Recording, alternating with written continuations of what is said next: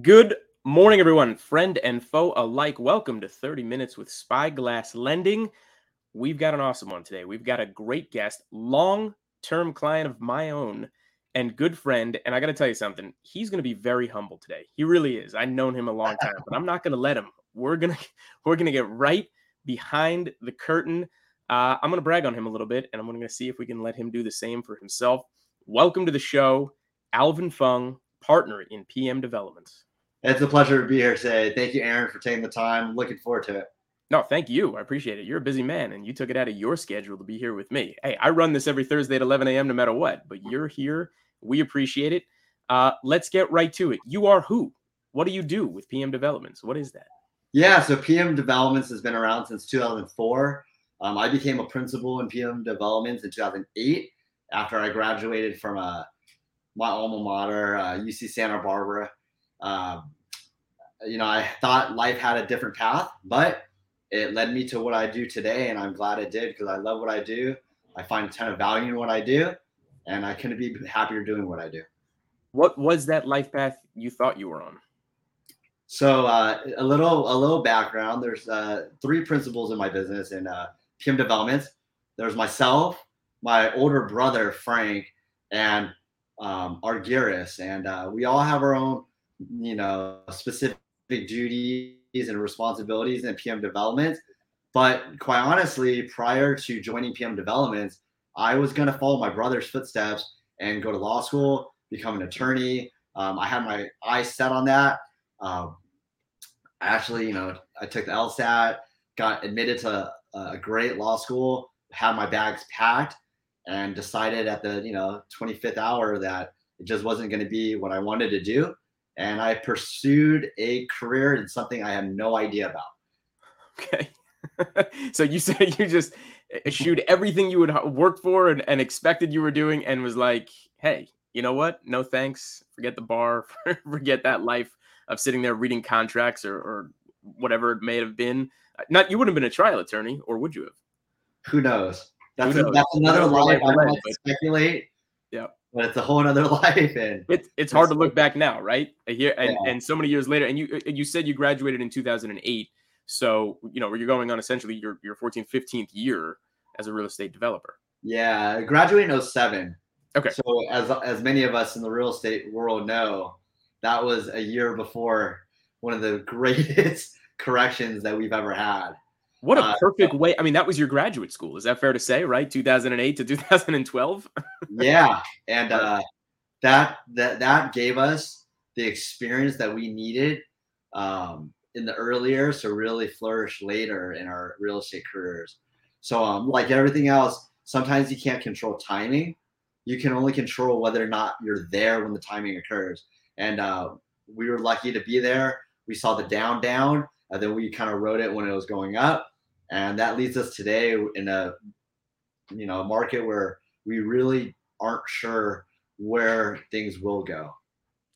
Well, we're going to talk about that in a moment, but I think we need to really set the tone for who you are and what PM Developments does, right? Because everybody's different. I think, before anyone listening might otherwise say, well, who are you? Are you a flipper? Do you have, hundreds of units across the country? Are you, what do you primarily focus on?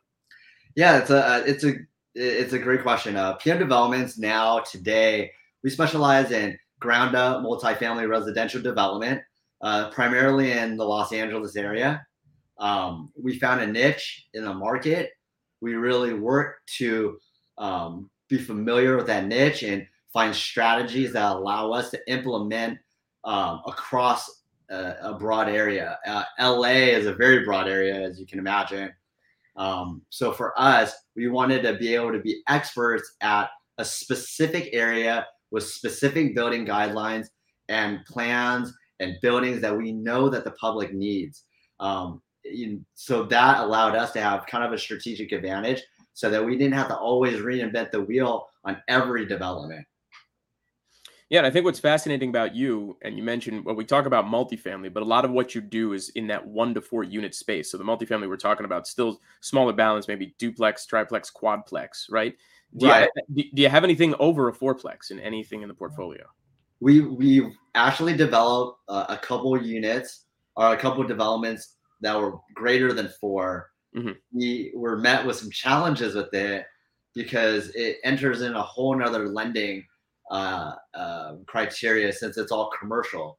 So we tend to stay at 4 units and under. Mhm. That's just our niche. Again, everyone's going to do what they think is best. But for us, we found that working 4 units and under is really what gives us an advantage as far as lending, sale, and development. Yeah. And it's so interesting you say that, obviously, because it's true, right? So many developers who want to tackle the big stuff or do the multifamily or small balance multifamily. Hey, we're heading to that 5 unit or 12 unit, 20 unit, or even something that looks like a mix, right? A mixed use property, residential here, a little retail space, whatever it may be. The financing is so different on the back end, but if you're anywhere in between that 1 to 4, single family all the way to duplex, triplex, quadplex, certainly a lot easier to get the financing, both Fannie, Freddie Mac, and anything that's DSCR. But what's really interesting about PM developments, I'm fascinated by, always have been, is really the unit mix that you put together, right? I think when most people think of, the bed bath count inside the unit mix, when most people think of the units, oh, well, I mean, are they doing studios? Are they doing 2 bedroom? Maybe a 3 bedroom. Wow, wouldn't it be cool if they did a 3 bedroom? You seem to go well beyond that every time, right? Yeah, as I said, every area is and has its own character. In the area that we develop in, we found that bedroom count was something that we really needed to emphasize. So early in our ground up development days, we made a conscious effort to maximize bedroom count and bathroom count and restrict general living area. And so a majority of my units are composed of 4 bedroom or greater. I have 6 bedrooms. Like I said, every area kind of dictates something different. But in our area, we found that people really value high bedroom count. I think that it's a little bit easier to rent, and that's just what we really run with. Okay, so I mean, 5, 6 bedrooms, who are you really renting to? I mean, are these students that are all together and kind of come through, or just larger families, or who? Yeah, no, we've had 1 unit that's pretty close to USC. That was maybe a mile and a half. That was predominantly student based. Hmm. We found a lot of success with that. But quite honestly, we rent to families, larger families that are generational.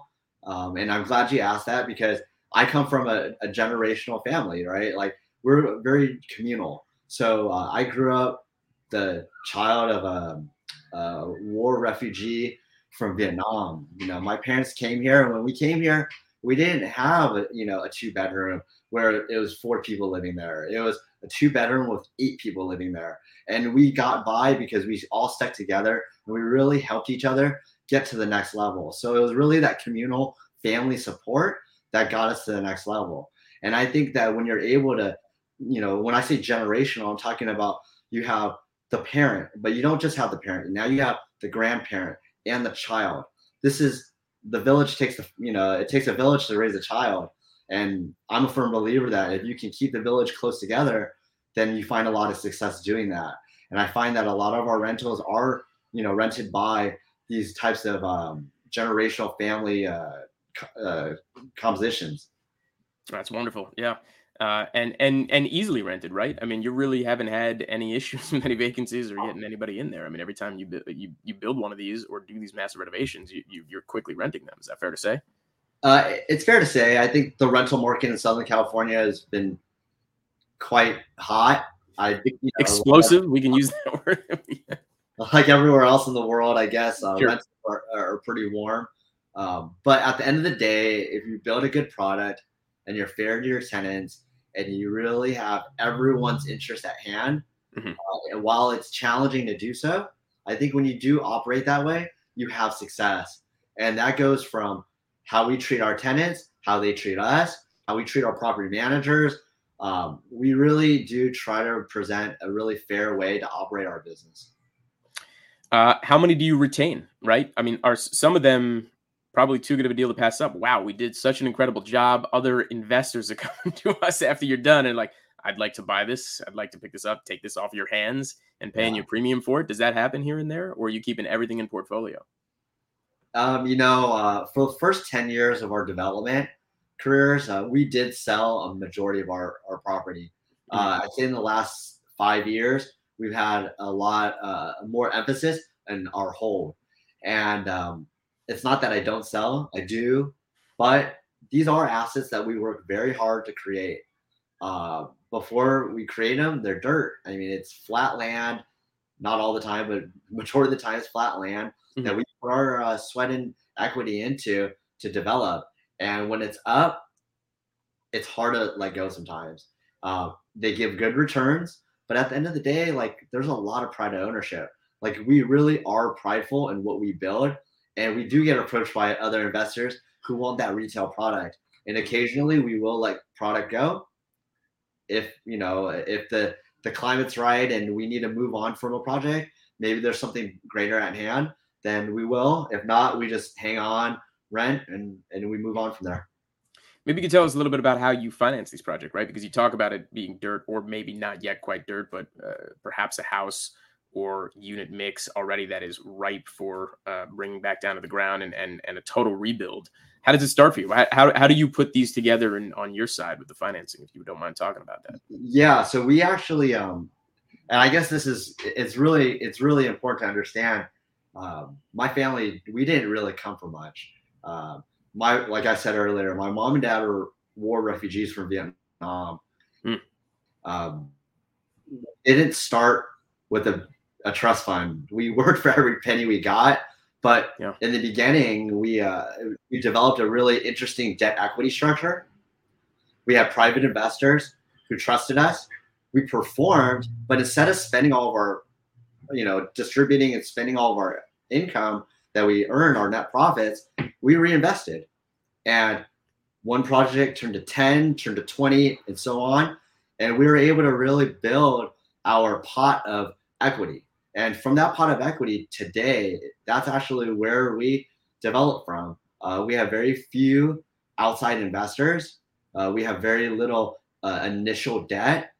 We're very low leveraged. I believe in trying to be as low leveraged as possible, being very conservative with our investment.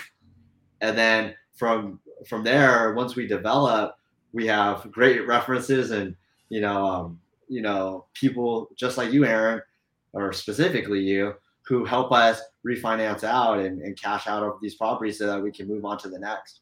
Yeah, and I can attest to your conservatism and knowing that you want to keep that leverage low, and the cash out you're using ultimately just taking a little bit back so you can essentially roll forward and source something else and put it right back into the business. I mean, no one's taking out any cash and going on any vacations here. This is about continuing to build and putting the unit mix on the board. What's the goal? I mean, how many units do you want to end up at, or is the sky the limit here? Being comfortable in your life is one thing, and then having goals is another. They're not always mutually exclusive, but once you push past the comfort level and your goal kind of changes your lifestyle, it's time to reflect, in my opinion. And we didn't get into this earlier, but I've been lucky enough to be able to work in other business ventures because of real estate. Aaron, you know this, but I'm a big martial artist. I opened my own martial arts school in Seal Beach. This is something that I couldn't have done without the capital for my real estate company. But this type of activity keeps me sane, keeps me happy. You gotta have the outlet. It gives me something to work for so that I can give back to the community in my own way. And so once that happened, I was able to kind of reset my goals. What do I want? Am I really just earning to get more material things, or am I earning more to provide something greater in my own vision? And for me, I've been able to do that. And so right now, as long as we continue our pace and we're conservative in our approach, because I'm really conservative in our approach, I think we'll be fine. But yeah, it's tough. I don't know where the limit is. I feel like every year it kind of ratchets it up. But again, when you feel like it's getting a little too high, you got to bring it down, reassess, and really determine what's right for you and your family and your business at that time. I love it because what you're describing is tremendous because it's one thing for all of us as investors or as lenders or as business individuals to look at our quarterly P&Ls and say, "Hey, what am I doing here?" But you look at it from a whole life perspective, right? Like it's Yeah. like what can I do? What's the bandwidth to then take this and not only make the money and continue to add unit mix, but how am I also having time to give back to the community and be part of it and have a life for yourself as well. I mean, you're a father yourself as well, right? You have Yeah, twins. we Aaron and I share something in common. We're both fathers to twins, so Yes. it's a lot of work, obviously, as any parent can imagine. But it's your bandwidth is your bandwidth, Hmm. and where you take out of one pot, you put into another pot, it all balances out at some point.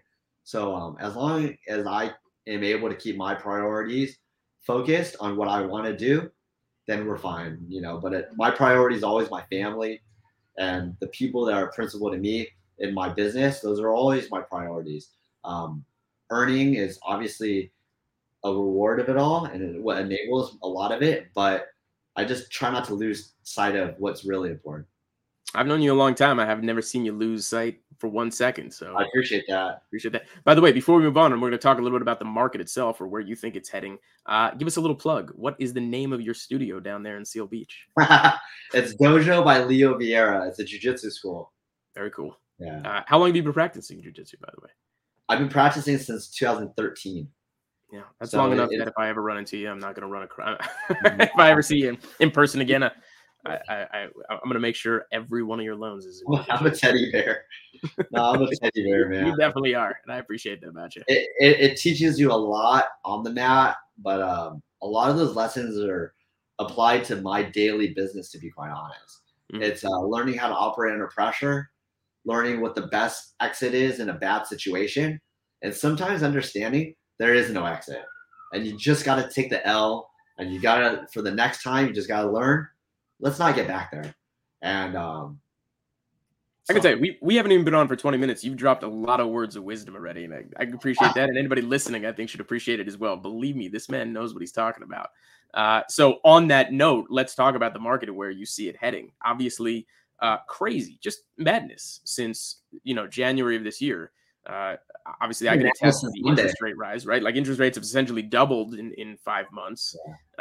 Prices through the roof, tripled since 2000, but certainly towards the end of the pandemic and in the last 18 months, just explosive, insane. Rents have skyrocketed. So that's wonderful news for you. But of course, we're all dealing with the other side of the equation and what that means. Lumber tripled for a long time, now coming back down. The cost of everybody working for you, everybody wants to get paid more. Certainly supply chain issues. I mean, what are you mostly focused on to get through this, and where do you see it all heading? Yeah. Like no one has every person in our industry will say the same. No one has the crystal ball. You operate on a position of you can either extend your risk and possibly lose, Mhm. or you pull back and you're ultra conservative and you just got to survive. And I feel like it's a mixture of both probably, where I think there's going to be a lot of opportunity in the next 18 months for multiple markets, the development market, for the holding market, for the commercial market. I think there will be a lot of opportunity, but I think you have to be pretty critical and have a really expansive view on what you're getting into. There's no fast money. You're gonna get caught if you go out and try to make fast money. Mhm. Be masters of what you do, like what we do. Try to find every angle and make sure that those angles are covered. And so if you understand, like, yeah, lumber's gonna go up, but fine, retail prices have gone up. So if your exit strategy is sale, then yeah, sure, your acquisition and your development have cost more, but you are making it on the other side. Now let's say the market turns. Your acquisition, your development, let's say you took too long, or you just 6 months happen and things turn for the wrong way. Mm. Well, If I'm going you're to read between the lines here and go with what you're saying here, that you think the word opportunity coming perhaps in the next year and a half. You may otherwise feel like some people are certainly going to be in trouble. there's a recession on the horizon, and I don't want to put words in your mouth, but when we talk like that as investors, when we talk like that as lenders, the expectation is, there's a softening in the market one way, which creates opportunity another, certainly. Yeah, And you feel this way? I do. Yeah, I do. I don't think that prices can continue to rise while everything else is weakening. So there's no surprise. I mean, liquidity is such a huge part of this market, and once liquidity is taken away from buyers, prices have to go down. Yep. You can't afford 3% down payments. This is just the real life.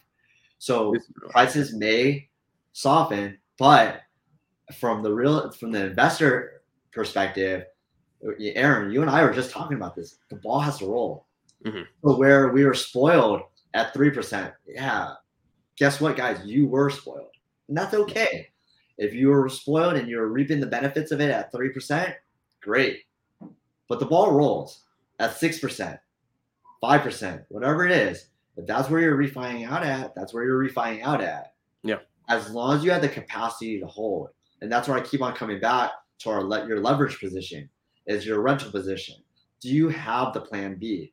Not everyone thinks that far ahead, and some people are just seeing the one option of the retail sale. I develop, I sell, but have the backup position. If you can't sell, if the market turns a little, are you able to cover your expenses? Are you able to cover your hold? Are you able to cover your development? If you are, you'll be all right. Will you make what you thought you were going to make? Probably not. But you'll be able to survive. You'll be able to be involved in the market when it does matter again, and when you are able to capitalize on the market. Yeah, and to your point about the last thing you just said, obviously, because a big part of what I heard you say certainly is, hey, prepare for the worst, but expect something good too. Like, sure, pounce, right? Because there are opportunities. I mean, it's so interesting, having like the conservative approach on something and feeling it, but like, a lot of the conservative people I know, yourself included, are also amazing at pouncing on opportunities and being a little taking on the risk, because doing what you're doing, I mean, itself is already a massive risk. And I think a lot of people need to understand that. I mean, to be a developer, what it is every night to think about, everything across the board and the money you're spending and, just debt servicing something, or even the utilities. I mean, until something is fully refinanced and fully,